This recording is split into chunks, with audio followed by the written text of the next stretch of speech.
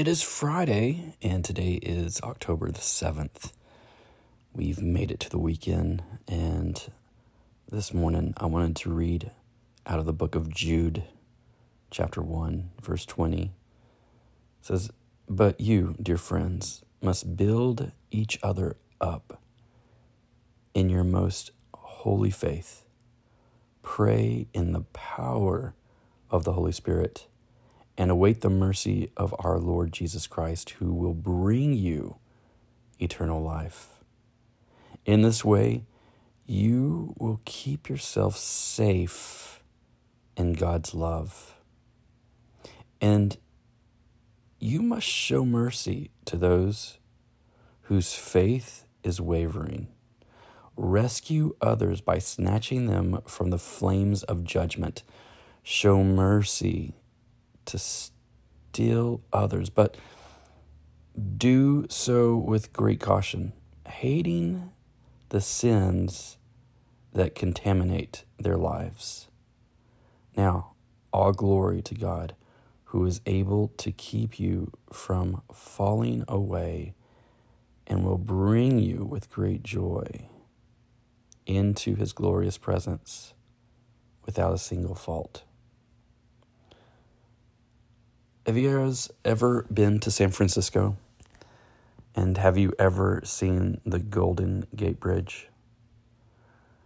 The Golden Gate Bridge stretches across San Francisco Bay. And this bridge, perhaps the most famous bridge in the entire world. It was completed in 1937. It's one of the longest suspension bridges in the world, stretching from 8,891 feet. That is like 1.75 miles.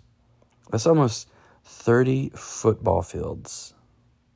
Now, the Golden Gate Bridge spans a channel where very strong winds blow.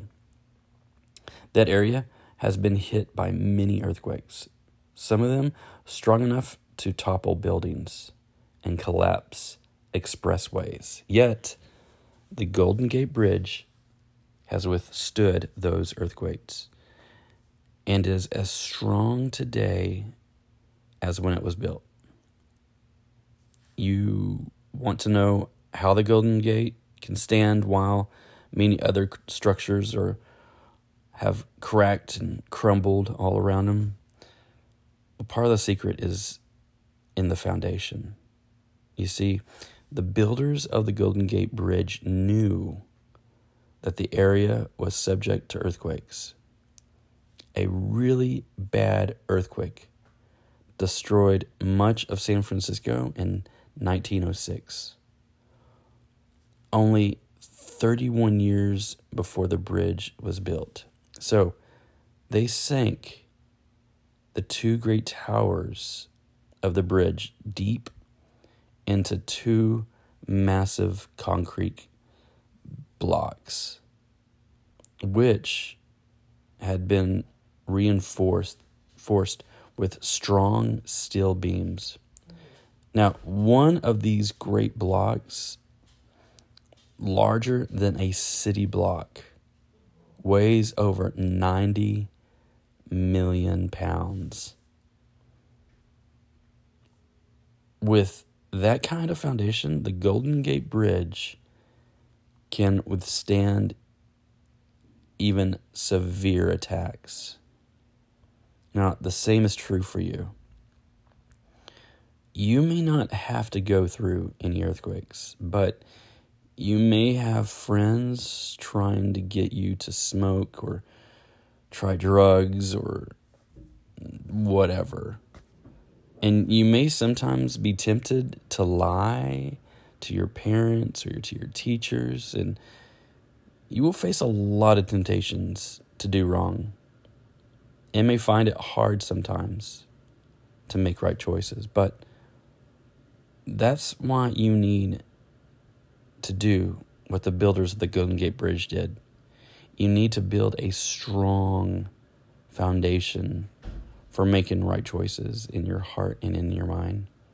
You need to sink two great towers of strength into your heart that will help you to make right choices, even when your friends try to talk you into wrong choices. What are those two strong towers? Let me tell you this morning: prayer and Bible reading. Now, you've heard it before, I'm sure, but if you pray faithfully and read your Bible every day, you'll be drilling those two towers deeper and deeper into your heart and mind. So the next time a really big temptation comes, you'll be ready to stand strong. So, do you have trouble making right choices? And do you think spending time with God every day through prayer and Bible reading could help you make right choices? Are you building your faith through prayer and Bible reading? And do you need help to become faithful in prayer and Bible reading? That's why we're here to help you guys. We want to see y'all grow deep, and we want to see your relationship with God grow stronger. God, today we just thank you so much. We ask that you'd please help us to be faithful every day to pray and to read our Bibles so that we can be strong enough to make right choices on a daily basis anytime temptation comes our way. Father, we just pray that today our eyes will be on you.